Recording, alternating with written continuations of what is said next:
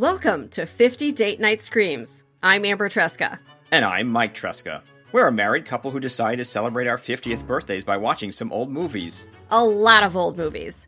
Join us as we watch 50 movies on our date nights and have fun dissecting them. As a bonus, each episode is accompanied by an original character I created and designed for use in your tabletop role-playing games. Many of the movies we watch are unrated, but this podcast is not. 50 Date Night Screams contains mature themes and is intended for adult audiences, so take care when listening. Plus, there are spoilers. Check the show notes to see where you can watch this movie before you listen. We're glad you're here. Have a seat, grab a glass of your favorite beverage, and get ready to scream along with us. So now, let's see what it was at the Prince's Head. What strange obstruction lies on the bottom? But what's that? Octopus. The devilfish. Slimy, slithery, hateful. A foul monstrosity in a grotesque world. A loathsome nightmare that lurks with hideous peril for the diver. It has 8 arms, snaky tentacles, each with a row of suckers that cling with a deadly clutch. It's the dread of every diver. Welcome to 50 Date Night Screams. This is episode 19. The movie is Killers of the Sea. It is from 1937. All right, at the outset here, some content warnings. In this movie, there were the death of several animals, sea creatures mostly. I think it was all sea creatures, if turtles can be classified as such. So we will be discussing that. And there is also a lot of casual racism in this movie. So if those are things that will be bothersome to you and you don't want to hear about them, you might want to skip this episode and we will see you in the next one. This episode adds new spaces to inappropriate bingo. I'm a little bit, I don't even have the words. You know, I'm going to try. But I have some words. As I was putting together the notes for this episode, I just really didn't even know how to describe what we were seeing because it was kind of new to me. All right, so let's talk about our stats for this movie. Title, Killers of the Sea. Year 1937. It is black and white. And it is a pretty difficult black and white, kind of a poor, I don't know if it's a poor transfer. I did also watch it on YouTube. That copy was pretty much just as bad. So not easy to watch from a visual perspective. The director is Raymond Friedkin. Don't really know much about him, but he did a lot of movies. And it has a 3.8 out of 10 on IMDb. How? I don't know. It is about 50 minutes long. That's too long. Depending on where you're watching it, but it's about 50 minutes. So that blessedly short, I guess is what we'll say about that. So the hilarious tagline, The Man of Steel, Conqueror of Sea Monsters. And I put in a new category for this movie because it is so bad. It is so awful. So I put in the best quote from another reviewer that is not us. And this reviewer says, Killers of the Sea is a documentary about a group of fishermen who go out to the ocean to kill and torture sea creatures. Because that is pretty much what it is and why we had the content warning at the beginning of the show. Are you ready to start on the summary for this movie, Mike? I'm trying to not keep interjecting about how terrible this all is, so please continue. There will be points for you to break in and talk about how terrible it is. All right. I do have to start with the opening of the movie, which begins with the Star-Spangled Banner. For anyone who is outside of the United States, that is the national anthem. And some, I think, stock footage runs behind it. The words, actually, of the song. And it is like stock footage of flags, the Capitol building. There's some soldiers marching. I don't know where they got that from. That was very odd. Statue of Liberty, yada, yada, yada. I don't know why the movie started that way, but it did. All right. And then it goes into the credits, which roll over video taken from the stern of a sailboat, which makes sense given the movie. All right. The first thing I want to touch on is the title of the movie, which is Killers of the Sea. And as we watch the movie, you start to wonder about the dichotomy of this name. I don't think it was intentional, but I think that we can read into it. So what I mean by that is that the director or whomever, whatever fine minds sat around and named this movie, probably intended that Killers of the Sea referred to the sea creatures that are in the movie, such as a hammerhead shark. But it also could refer to the men in the movie who go around killing all kinds of sea life. Some of it, I'm not even sure why they do it. So that was the first point that I wanted to bring up. I think it's worth pointing out. So the military footage and the Star Spangled Banner in the beginning is a hint that this is meant to be seen as almost like a war film.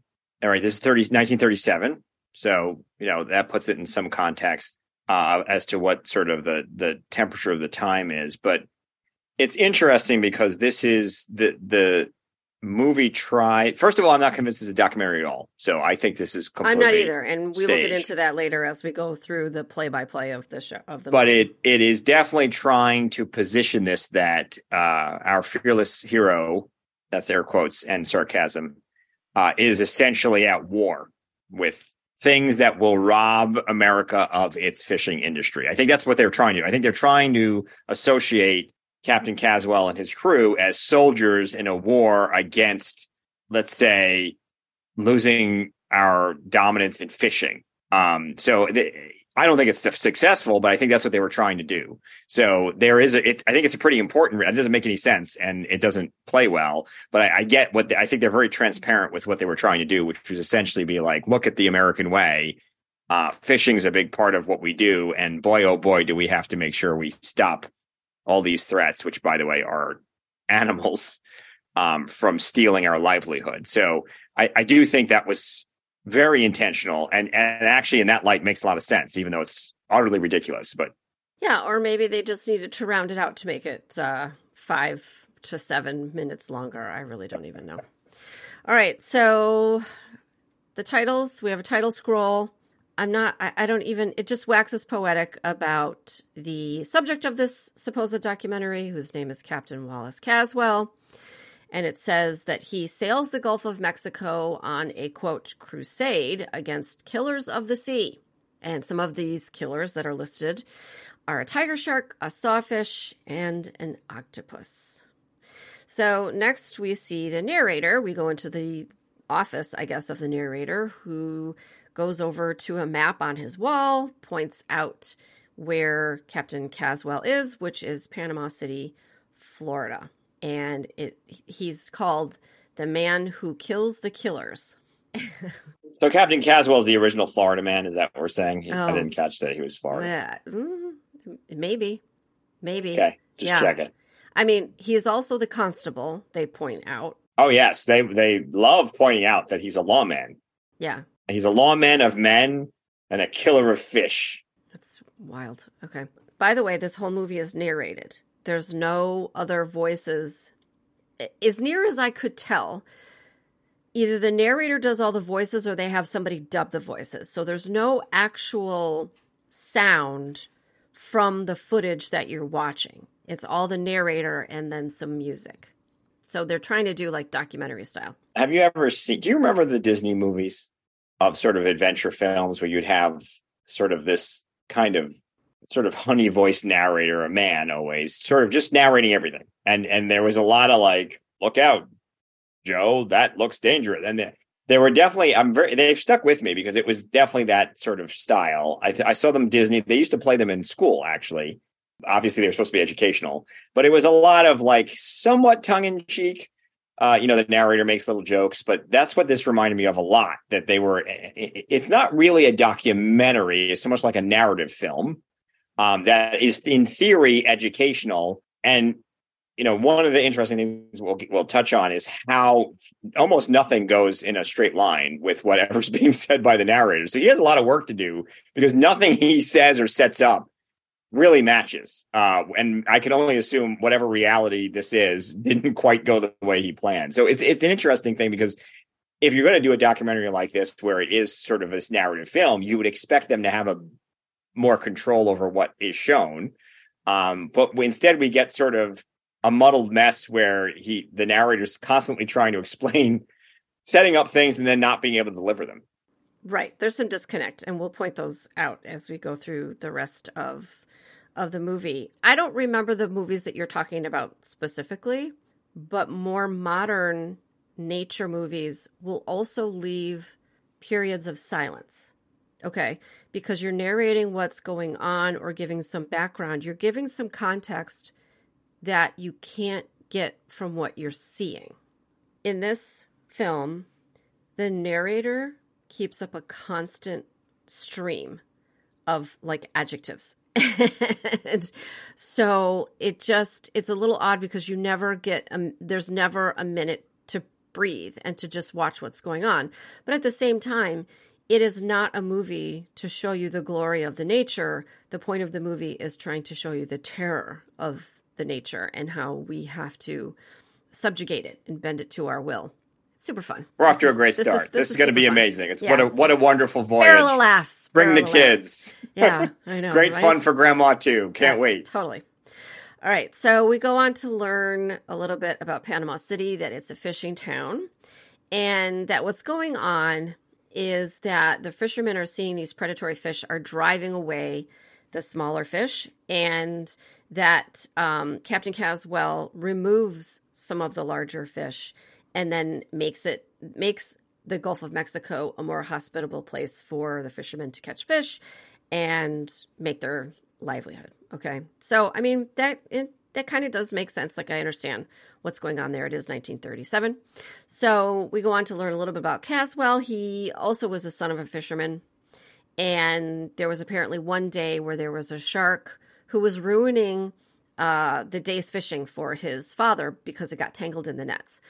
So he apparently jumped in the water, killed the shark, saved that day's fishing, and henceforth known as the killer of killers. And then the narrator goes on to say that he has widespread fame as such. And then the video shows all of these different front pages of newspapers where they're talking about Captain Caswell. I didn't spend 1 minute looking for any of these, so I actually don't know if they exist.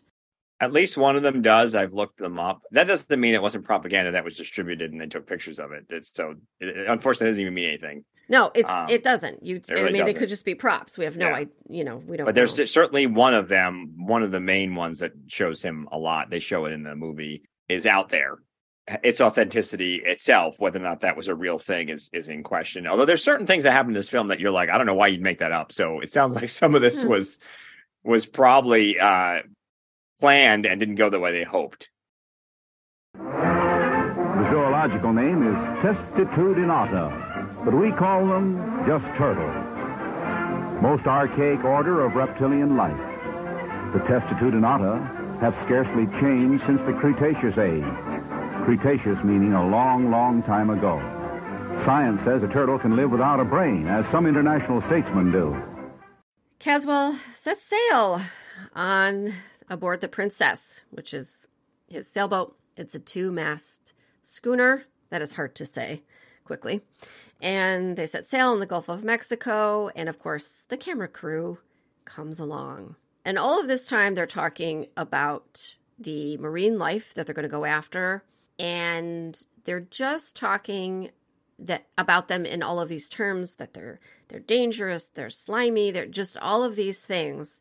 So that's why we say, in contrast to a real nature film where you're watching the beauty of nature, this is just telling you over and over and over again that all of these animals in the Gulf of Mexico are horrible and dangerous and ugly and slimy and whatever else, and almost personifying them to this point that like they're out to get you. They're out to get the fishermen.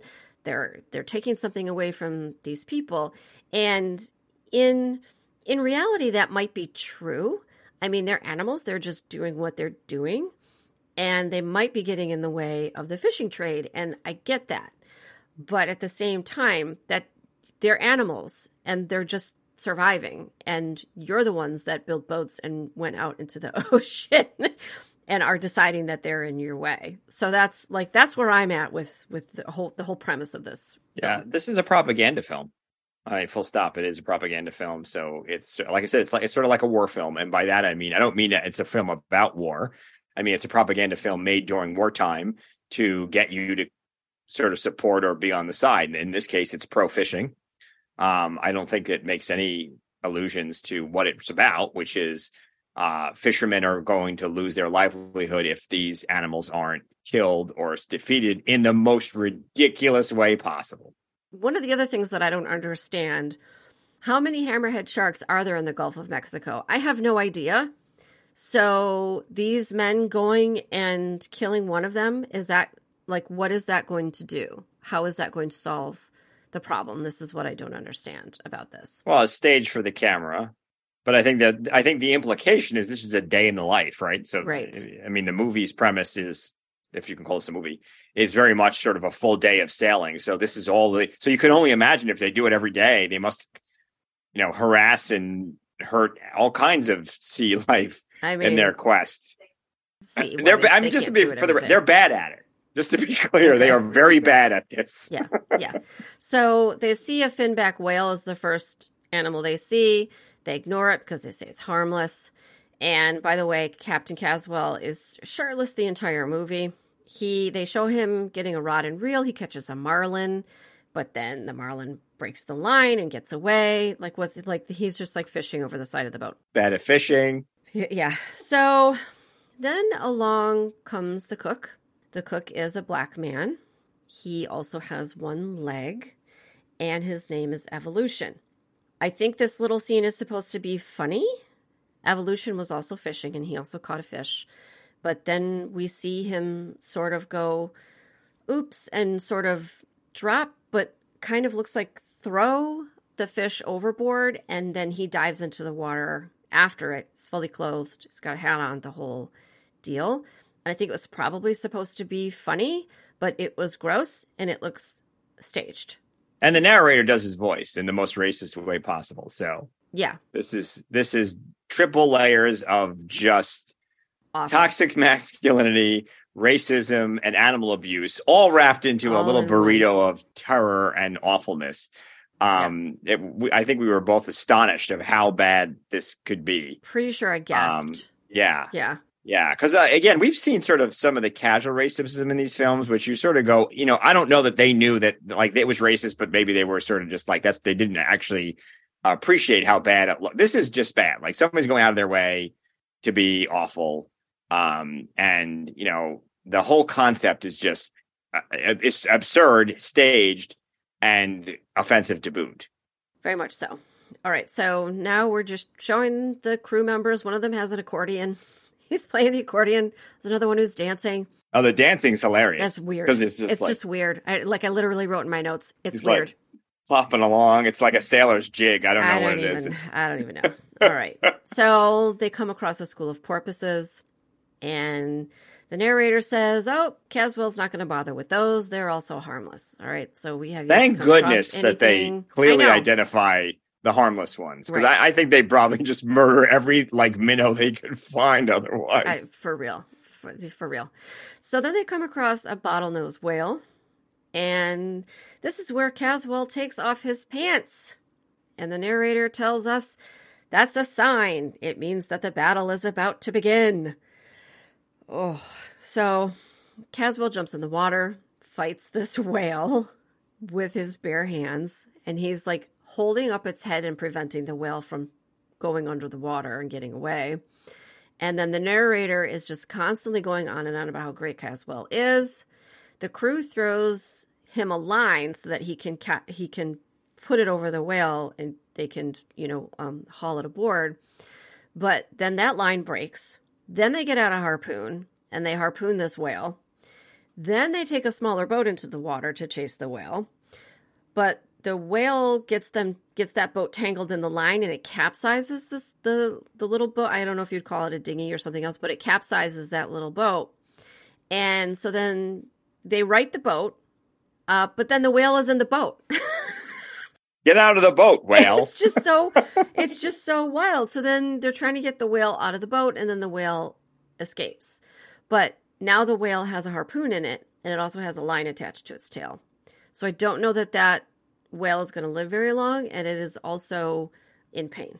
And during this whole scene, there's another black crew member.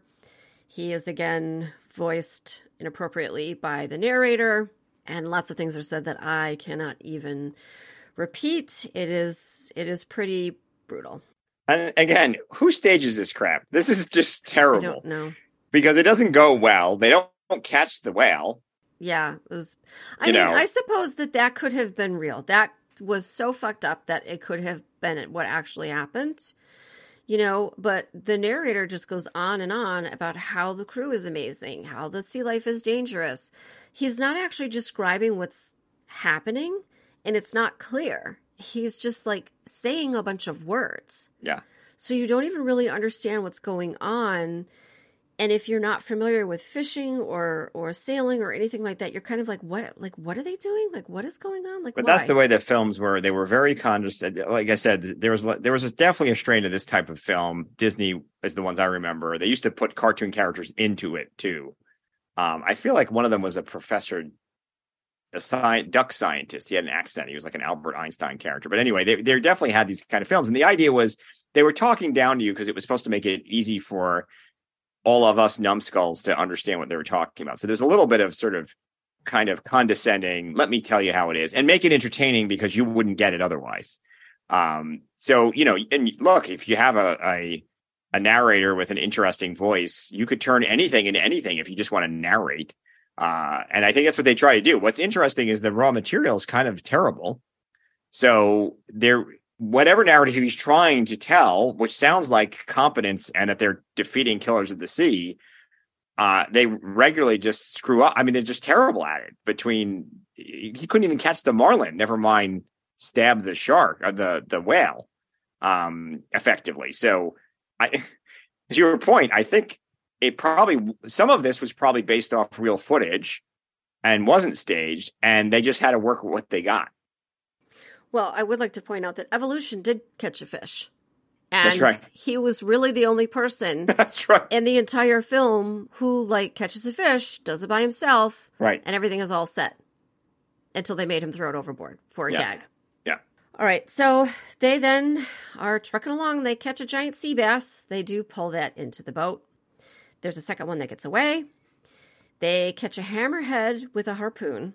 So we're not getting the Caswell taking the pants off situation here. They're just straight up using a harpoon. As they're pulling the hammerhead on board, they break its back as they pull it into the boat. And the fish is still moving, and I don't know. It's not great. I don't want to be too sort of precious about it. I mean, we certainly eat meat and fish in this household, but I'm also not out there harpooning things and then letting them swim away. All right, so now Evolution spots the tiger shark. More racism about how Evolution is scared by this shark, which I don't see why he would be. And Casmel again is taking off his pants, puts a knife in his mouth, jumps in the water after the shark. He kills that shark with a knife, stabs it many times. At this point, they introduce an underwater camera. We're like halfway through the film here, and this is the first we're seeing of this underwater camera. That surprised me that they had that and that they used it and that they were pretty effective with it. But I did wonder how much of it was real, captured in the moment, and how much of it may have been staged in some other way. Yeah, I mean, how can you even see? Half the stuff is blurry. It's difficult. Yeah. So they bring the shark on board. The shark might still be alive when they pull it on board. We see its mouth. The narrator goes on and on and on about the teeth. and the mouth is moving. This is where I really got the idea of, oh, this is propaganda. This is, you're showing me this shark's teeth. You're showing me that even after Caswell stabbed it several times and they hauled it on board, its mouth was still opening. The narrator is saying, you better stay away, fellas. You know, the shark can still get you, which I'm pretty sure, that's not a thing that's going to happen. The shark is not going to attack you. It was stabbed many times. At least that is what the narrator said and what we were led to believe.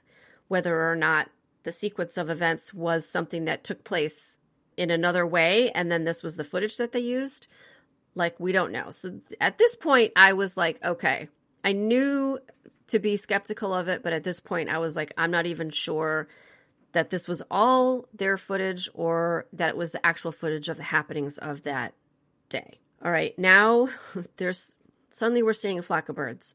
It's a flock of boobies. Again, it's a flock of boobies. And the narrator is saying that these birds feed on the smaller fish. And so where there's a big flock of birds. So that means that they're following the fish, and that where there's schools of smaller fish, there's going to be bigger fish. And okay, fine. Boobies. I think it was just to say boobies a bunch of times. Boobies. Yeah. The boobies are the best part of the entire film. Boobies. For real. All right. So now the princess has hit something, and they drop an anchor to figure out what's going on. And at this point, you see they're within sight of the shore. Previously, throughout all of this, I saw no shore at all. Now you do see some shore. And while they're there dropping anchor, they harpoon a sea turtle. That's the first turtle. Then there's another turtle, and Caswell jumps in the water and starts wrestling this giant turtle. I don't really understand why. They kind of made it sound like because he felt like doing it.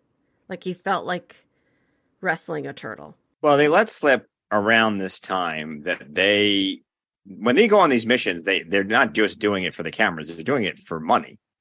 So he talks about turtle meat and turtle shells and so they basically, they're fishing for a reason. They're not just doing it to feed themselves. They actually sell all this stuff. So I think it's just, they're bad at fishing. They're bad at whale catching. So they're going to, beat up on some helpless turtles because, that's easy money. So I think that was the goal. But it is a little bit out of the blue, well, we can't catch anything else. This turtle's slow. I guess I'll murder that and sell the meat. Yeah, that was a lot.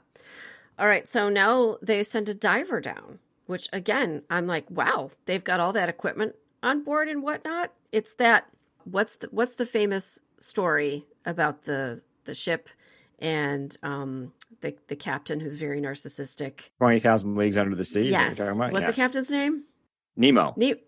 Right. Of the Nautilus. Yeah. Right. Mm-hmm. Yeah.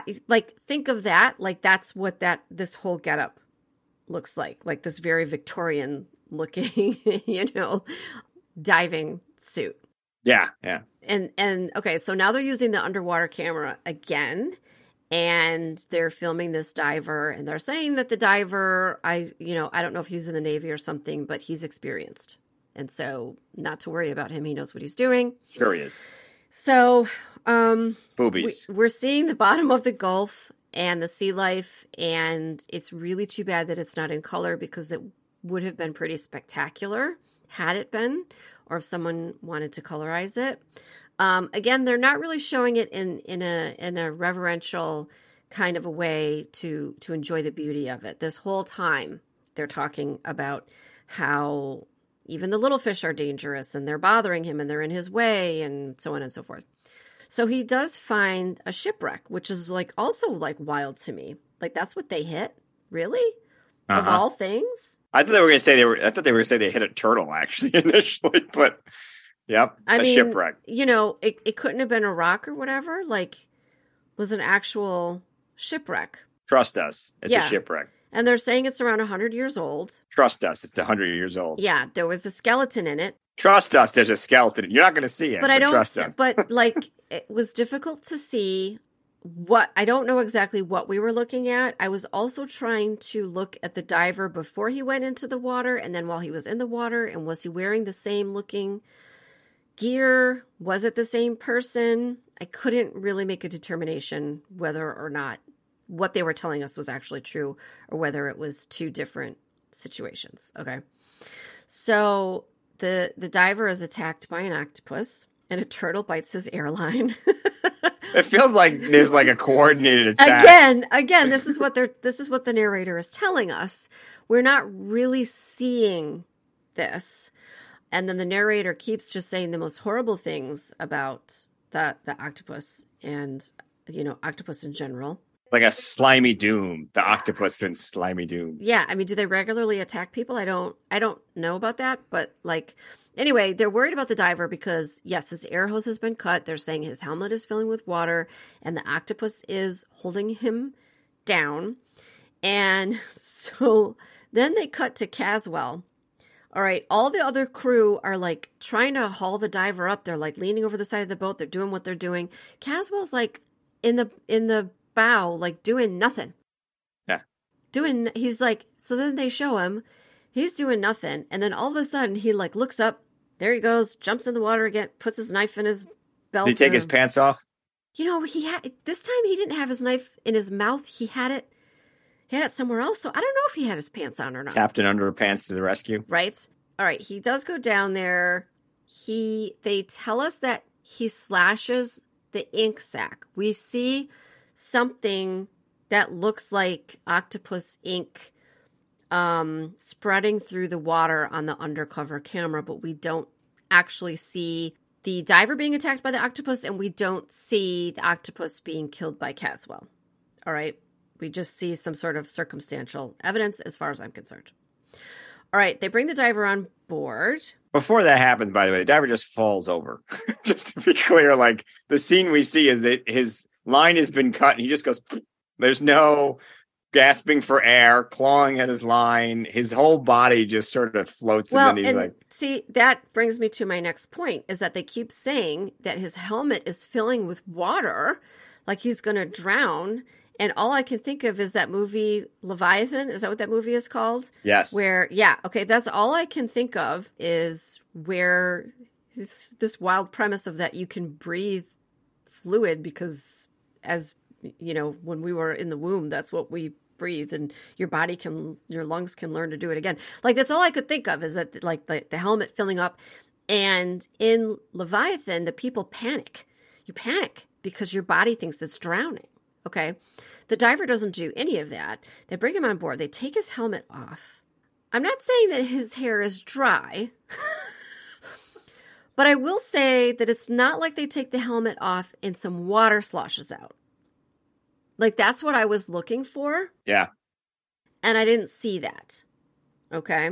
Well, you didn't see a skeleton either, but you believe that, right? Right. So. In the shipwreck. And then Caswell comes on board and they fist bump. No, they shake hands. They didn't fist bump. But, then they're the diver's okay. And I'm a little bit bro, that motherfucker needs to go to a hospital and he might have water in his lungs and what? You don't just be oh, you almost died. No. Okay. I'm okay. I don't even know what was going on there. So at this point it's, I'm definitely wondering what was real, what was staged. Was this actually all, they make it seem like it's one day. They don't ever say it's not the same day. Okay. Mm-hmm. Documentaries, they will usually show you the passage of time so that you will see that it's a different day, different situation, whatever. That never happens. You're made to believe that this is all in one day. I don't know what's real and what's not. This movie is also another movie that's gaslighting me. All right. So now they find some sharks and now the crew pulls out a rifle and they're just shooting the sharks in the water. Yeehaw! Good old fashioned shark shoot. Apparently to scare them off. I don't know. I'm not really even sure why. So Caswell jumps in again with his knife. This time he's fighting a sawfish, and the narrator gives us a little insight into Caswell that starts talking about him, that he's bald. He's this bald whatever. And the reason why he's bald is because he has a plate in his head, because a, quote, killer gouged into his skull. And we don't know what that means. We don't know. I'm assuming it was some other animal. We're not told what it is. I did notice that he was bald. his head never looks as though he just looks like he's bald. He doesn't look like. That's what I'm gonna, when I lose my hair, I'm gonna just tell everybody, yeah, a killer gouged a chunk out of my skull and I have a plate. Well, that's the reason. Yeah. Also because like I have known people who have had that type of surgery. Like your hair grows back, right? Yeah. Well, maybe not in 1937. I mean, I don't know. I mean, no offense, but he just looked like he had regular male pattern baldness. So I don't know, like, why was it necessary? Anyway, so he's in the water. He's wrestling with this sawfish, and the sawfish gets him in the leg. He's bleeding, and then the narrator is going on about blood brings the sharks, and la la la, and then suddenly, like, that's it. That's it. We see a newspaper headline, which says something about how Caswell might be fatally wounded. There's no footage of him being rescued. There's no footage of him, for instance, in the hospital. There's nothing. We go back to the narrator in his office, and he says, also, by the way, not looking at the camera, looking away from the camera, which is a thing that you can do. Like in an interview, you'll have someone not look at the camera, but look at the person that's interviewing them, and then you're sort of the camera's like from the side. But then usually you have a couple of cameras and you go between angles.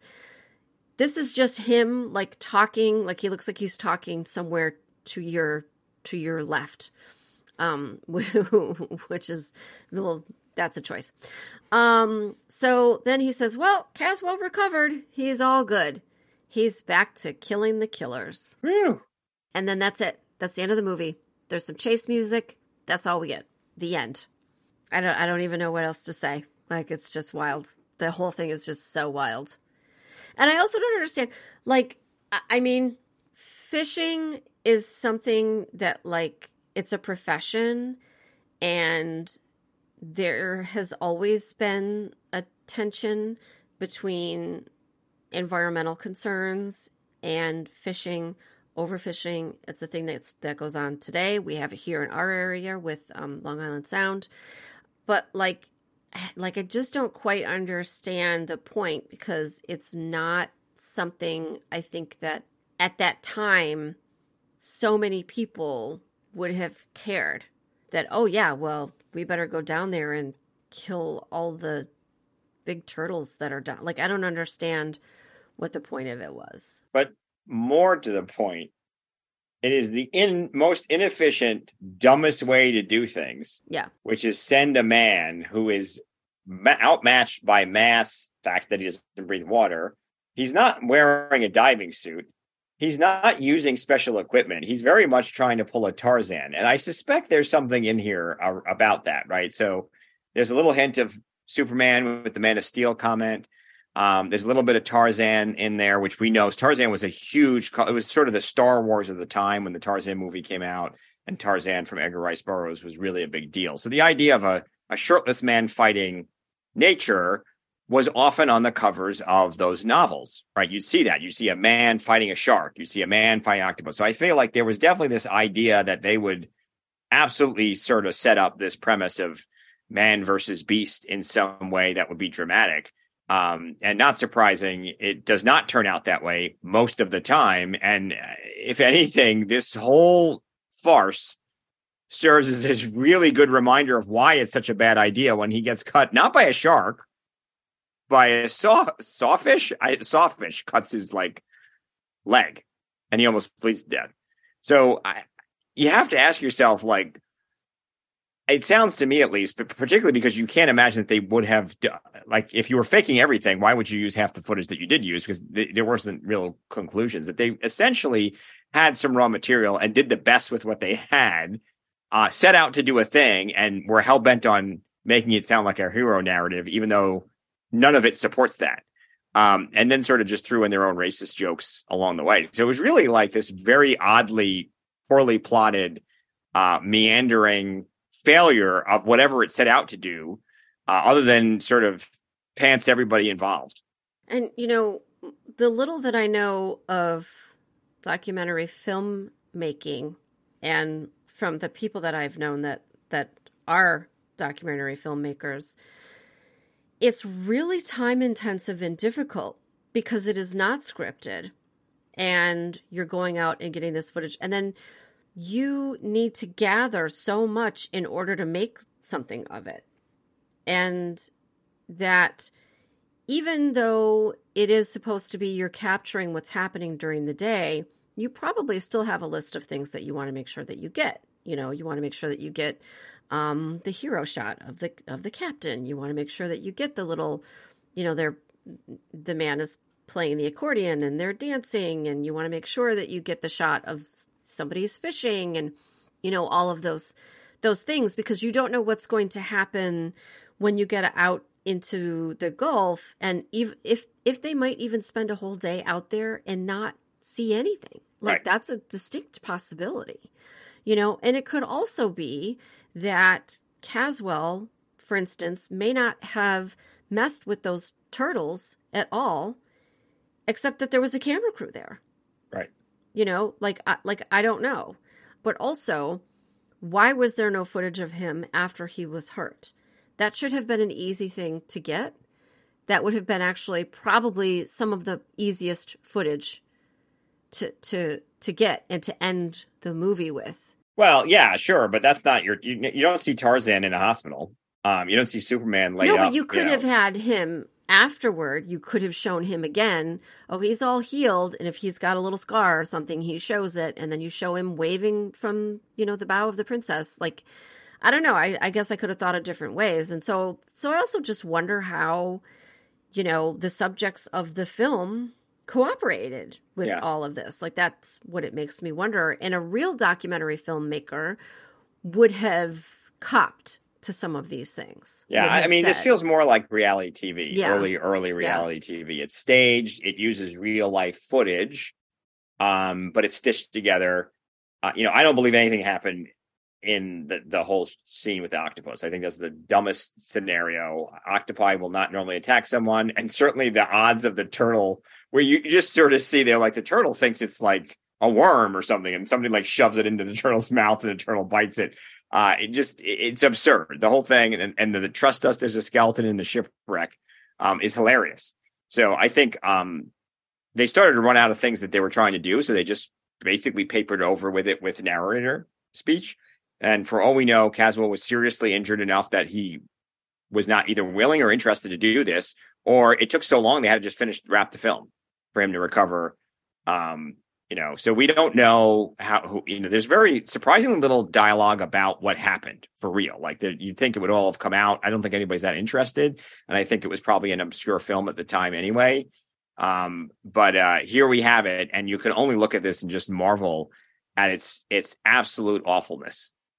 Yeah. And I do wonder about it too, because I feel like if he were this wild, colorful character known for jumping in and doing hand-to-hand combat with all of these, you know, animals in the Gulf, wouldn't someone have written like a biography or something? Like, shouldn't we know more about him? I mean, I feel like you titled the book "The Original Florida Man." Like, that would have been the title of that book right there. You know, like, it would.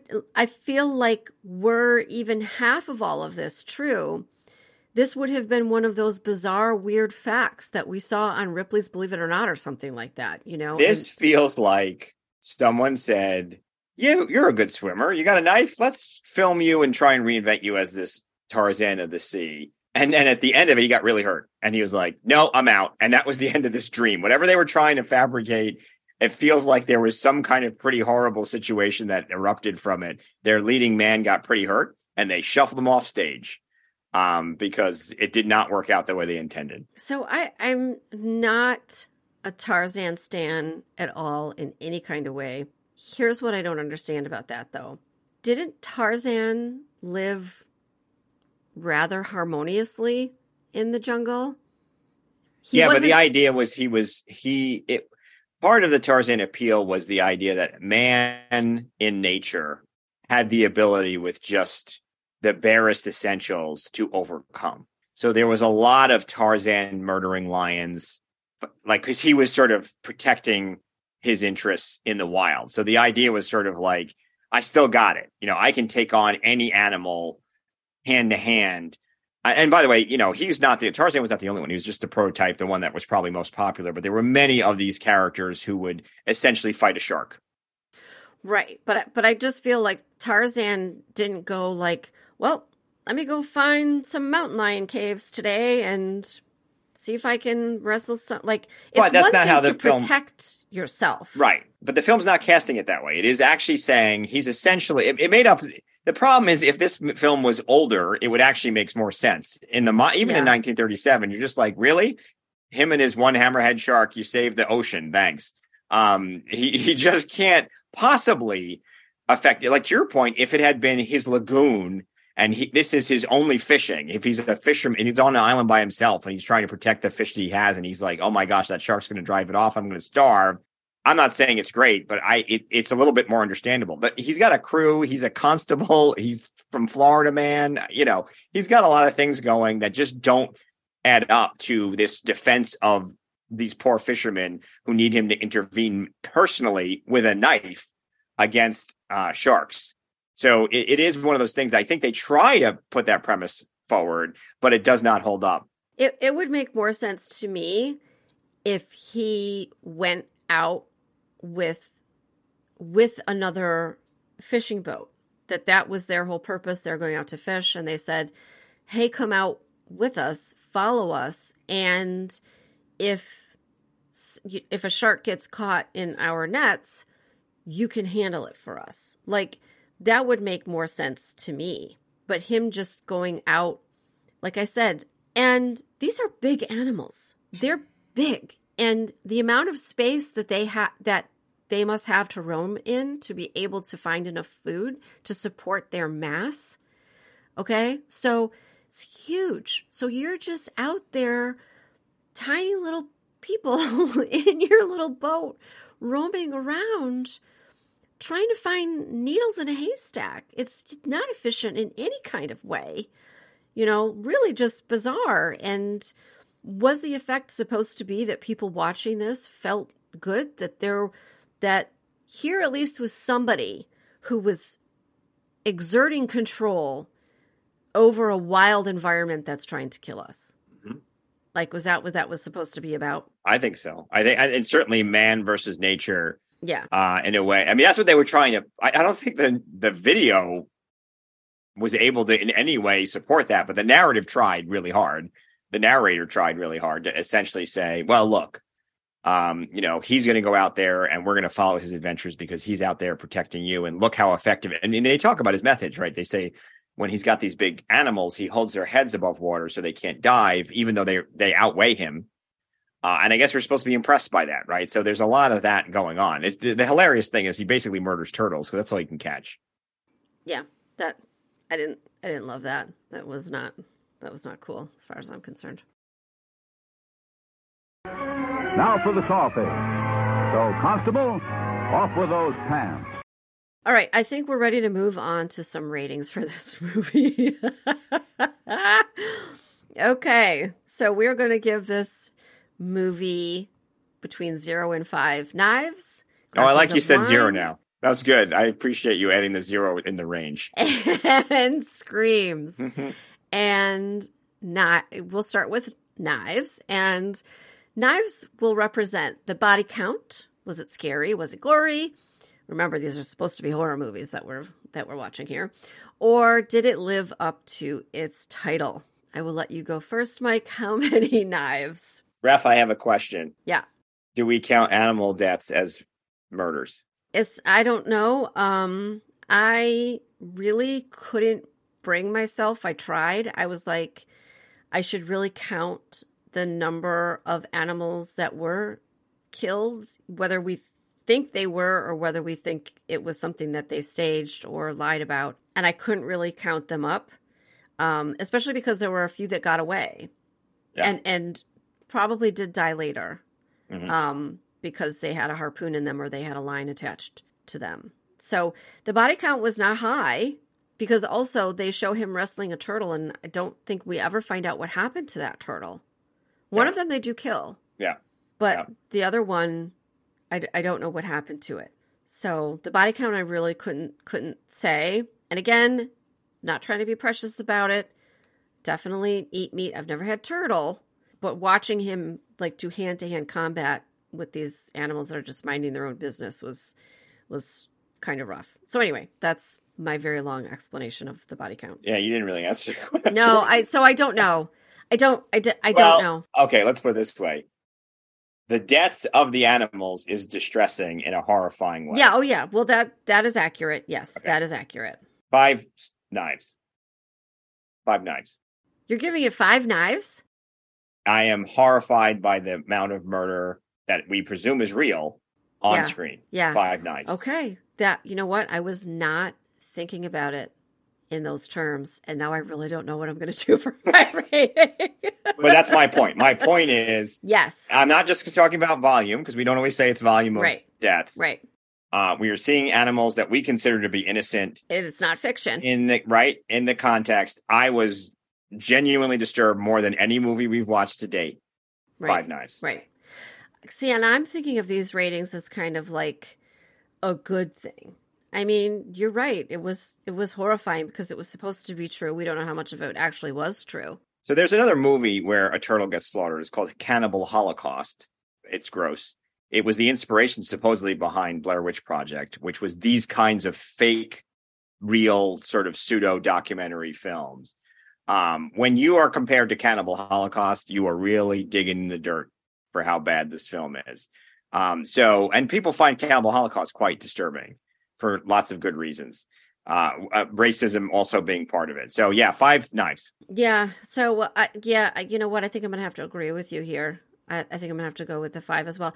Also because, look, if you kill a turtle because people are going to eat the turtle meat, I don't have a huge problem with that. I do have a huge problem with the idea that there were at least 2 of these animals that they wounded, and then the animals got away, and they did not pursue them or could not pursue them in any kind of way. So these animals were left to just go and die of their own accord and suffer, which was not cool. And all because he wanted to get in the water and wrestle them. It was not efficient. It is more efficient to harpoon them and bring them in a normal way.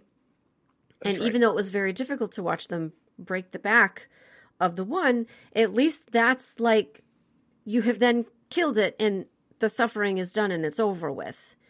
And it is not roaming around in the ocean for a period of time with a harpoon sticking out of it. Right. So yeah, that was pretty horrifying. All right. So yeah, I see your point with this coming at it from a very different direction than we have had to do in the past for any of the previous 18 movies. And then also in a very different way that I was thinking of it. This was more of one of the reviewers that I read of this movie was comparing it to Faces of Death. I don't know if you've ever watched those movies. I never did, but yeah, I know. Yeah. I wouldn't recommend it. It's really never something that should have been on film. So yeah, really, really, really awful. All right. So now that we have that, how many glasses of wine? And the glasses of wine was it fun to watch? Did it have any unique moments to it? What are you going to say, Mike? 0 glasses. I wanted to throw up. Yeah, 0 glasses of wine. Absolutely. I was toying with the idea of 0.5. Nope. Because I'm concerned we're at 19. We're at least going to go to 50. That's liking the deal. We're going to go to 50. We just watched Evil Dead Army of Darkness recently. Army of Darkness. And we've been liking the deal. So we're at least a third of the way through this situation, more than a third of the way through. We've not given out a 0 or a 0.5 rating so far. Or a 5 rating, I think. No, actually. We've not given out a 5. For sure not. And so I was thinking to myself, is it time? Is it time to give those really low ratings? I was not thinking of the 5 because, I mean, your argument was persuasive, and I understand where you're coming from, and I agree with that. Thank you, my love. I appreciate that compliment. As we unequivocally condemn fish murder together, but yes, thank you. I know, probably as we go, right before we have like our next Meatless Monday where we eat some fish. Yeah. But well, and let's pause for that, right? There is absolutely situations where you have native peoples who are doing what they need to do to survive, and there's traditions, and that is none of that is in this, right? Even though he talks about fishing, they are disdainful of anybody who's not a white person. Near as we can tell, it's not done for actually fishing purposes. It is essentially done for the camera. So even if you wanted to give it that spin, it is not cast that way. It is basically grotesquerie for the sake of pushing a narrative of toxic masculinity. So no, thank you. Right. Pass. Yeah. No, thank you. I will also point out that we do sometimes also have true meatless, at least a few times a week, where we do not eat any. But hunters products. should be offended by this as well. To your point about breaking the backs, a hunter a good fisherman, a good hunter wants to make a clean kill, isn't going to torture the animal. No, not going to torture isn't going to do this stuff. The idea of stabbing a thing for the cameras is highly inefficient and dangerous to him, which he proved. Captain Underpants very clearly proved why this is a bad idea when the sawfish nearly murdered him. I'm really hoping that the character that you created is Captain Underpants. It is. No, copyright issues. Can't do that. Yeah. All right, so let's move on to screams. And the number of screams we are going to give this represents our overall rating. I don't know what I'm going to do. What are you going to say, Mike, about 0 to 5 screams? I hate this goddamn movie so much. I would burn it and find every copy I could find and eliminate it from the internet if I could remove it. It's racist. It involves animal murder. But not just fishes, just to be clear, like mammals, reptiles. He destroys everything. That poor octopus didn't deserve it. I don't think the octopus was even killed, but that's it. It's absolutely a lie. It's propaganda. I don't think half of it's true to begin with. The narrator's an asshole. He talks about, he makes racist jokes. He probably didn't write the things that I don't care. It came out of his mouth. Okay? He can't look at the camera. He keeps looking to the side. He's annoying as a narrator. He doesn't even do that right. Everything about this sucks. I hate it. And it's not even a horror film. And shame on whatever jerk-ass put it in the collection so that I had to watch it. Because this will haunt me till I die, watching poor turtles and octopi. And I don't even know if that bottlenose whale was actually what they said it was. I don't know. Yeah, I don't think so either. Murdered and harassed. Yeah. 0. 0 screams. Screams. Now, well, I'm going to give it 0.5. And also because I do wonder, and if I were an educator, maybe I would come around to a better way to discuss this or talk about it or frame it.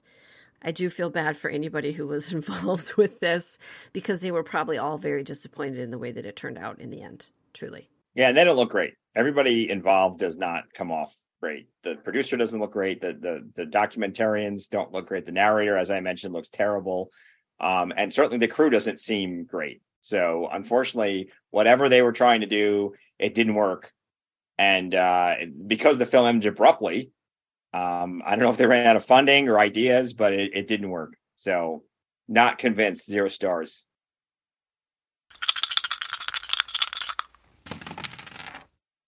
All right, let's move on to the character that you created based on this, and I use the word loosely, film that is for use in tabletop role-playing games. Please don't say booby, but who is the character? Okay. Now, we have to shift gears here, okay? Because as much as Captain Underpants, a.k.a. Captain Caldwell, I don't know, is it Caldwell? Yeah. Is very offensive to modern sensibilities. In D&D terms, he's pretty much a murder hobo who kills things for XP. Fits right in. That's what he does. He goes, man, if I kill that monster, I'm going to get some XP. And he totally jumps in the water and does it. And, we know people who play their characters that way. We know there are people like that. He is the ultimate sort of character who essentially, single-handedly with a knife decides to go after things that he probably has no business going after. In real life, not very effective, really offensive, not particularly productive, and bad idea. In fantasy land where there's giant sea monsters roaming, sure. I mean, this is, again, my point about Tarzan and some of the action films that they were, trying to emulate, was that it is a TV trope of a character who that knife in the teeth, barely wearing anything but their underwear and diving in the water and taking stuff on. So Captain Caswell, Captain, I'm so used to calling him Underpants. What is his name? Captain what? I can barely say his name. His name is Captain Caswell. His name is Wallace Caswell Jr. Yes, Captain Caswell Jr. is a fierce defender of fishing villages who has no regard for any kind of intelligent sea life. So in Dungeons and Dragons and a lot of fantasy games, there are actually several different species who are intelligent. He don't care. He'll kill all of them. He'll skin all of them, and he'll sell the meat. So in a lot of ways, he's actually a neutral character. He's not an evil character in his own mind, but he's completely uncaring and amoral. He doesn't really care because, as far as he's concerned, if you are in his fishing waters, which, by the way, he defines as like a very large area of territory around the fishing villages under his domain, he will murder you. And that's what he does on the Princess with his crew. He's a ranger, so he's got spell-like abilities that allow him to walk on water, go underwater, defend himself against sea creatures. And, and he's on your side. He's great. But if you happen to be someone who has any sense of morality, especially if he's dealing with intelligent sea species, that be it humanoid or otherwise, he has no regard for them at all. He doesn't care. He treats them all the same. And doesn't matter if they're fishing or whatever, he would murder everybody. It's a little bit of the Anakin situation where you sort of go, wow, he really hates the sand people. Is that kind of guy. Doesn't care who it is, who crosses him. He will murder them all. So he's quite the murder hobo, I think. So probably wouldn't get along well with if you have a druid in your party. It's not gonna go No. Yeah. No, he's definitely set up to be the kind of almost anti-ranger, right? He's sort of a ranger taken to extremes. But yeah, absolutely. I don't think your druid in the party is going to like him, which is just fine. Right. So what are his stats? I'm assuming that he's probably not very wise, but he might be strong. What about like charisma? So explain his stats to me. Yeah, he's charismatic enough to sort of get his points across, but basically he's a murder hobo. So as a kind of swimmer and a stabby person, he is definitely strong, fast, and has a pretty high constitution. But the other stuff is not nearly as high. In the 5th edition of D&D, wisdom tends to be higher because that's also your perception. So it's not just being unwise, because we think a lot of the stuff he does is unwise. He's also fairly charismatic to his crew.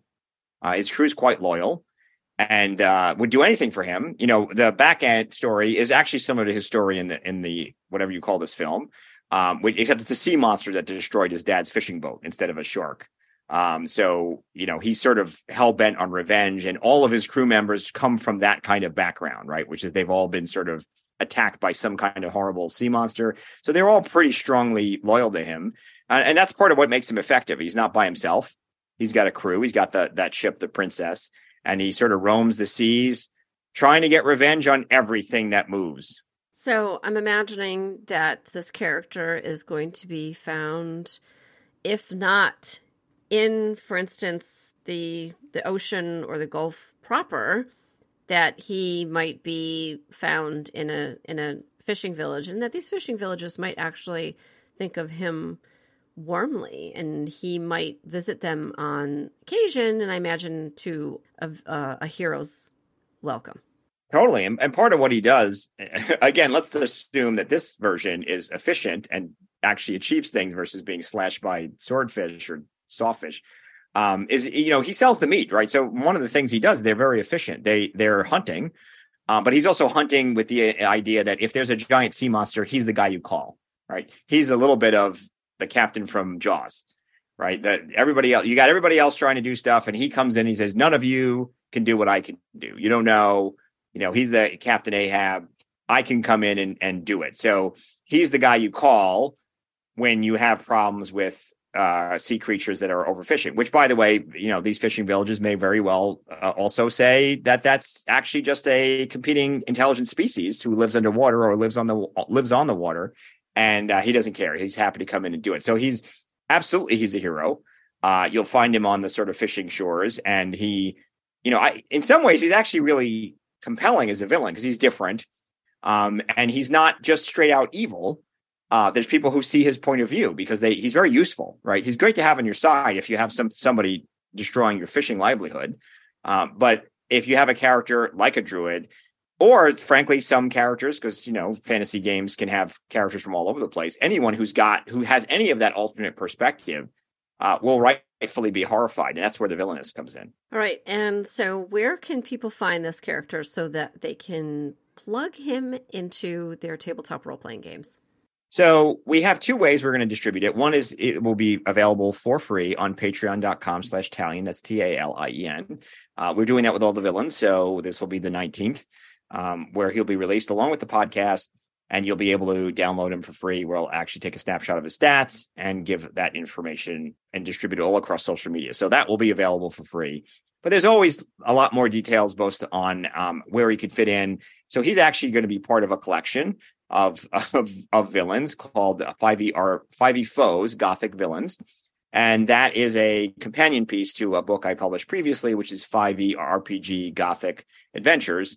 So he plugs right in there, and that will be available on DriveThruRPG under the Malintal publishing brand. So you can get them both ways. You can get them for free separately, or you can get them as part of this collection, which we will also release at the same time as we launch this podcast, and you can download that, price to be determined. And I believe it's on your Patreon. So what is that? Patreon.com/Talien. And we'll, if you are, that's a good point. If you are a higher tier supporter of Patreon, my Patreon, you actually get this as included as part of your package. So it's not just on DriveThruRPG. You actually get it as part of your support as well.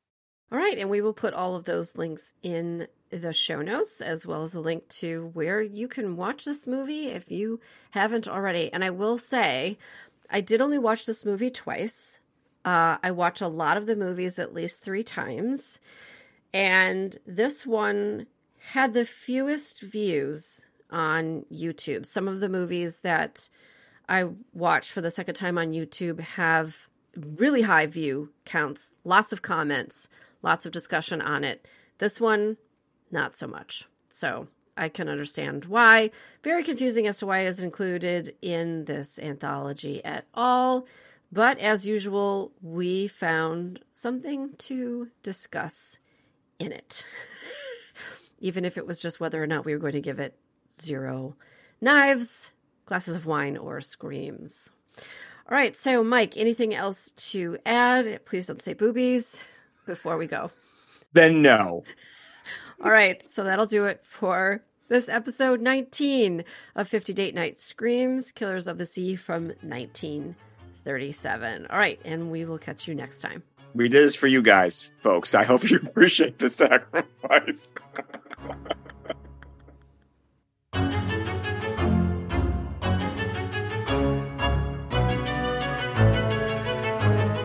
Thanks for listening to 50 Date Night Screams.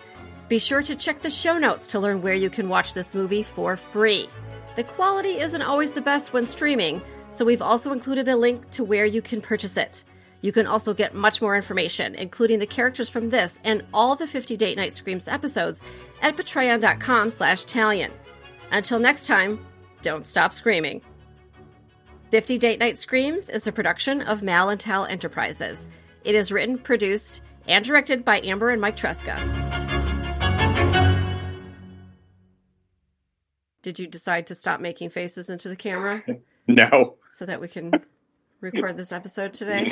Nope. I'm going to keep making faces and hopefully nobody on the podcast can hear them. But... Okay. Well, you're only hurting yourself. Let's just put it that way.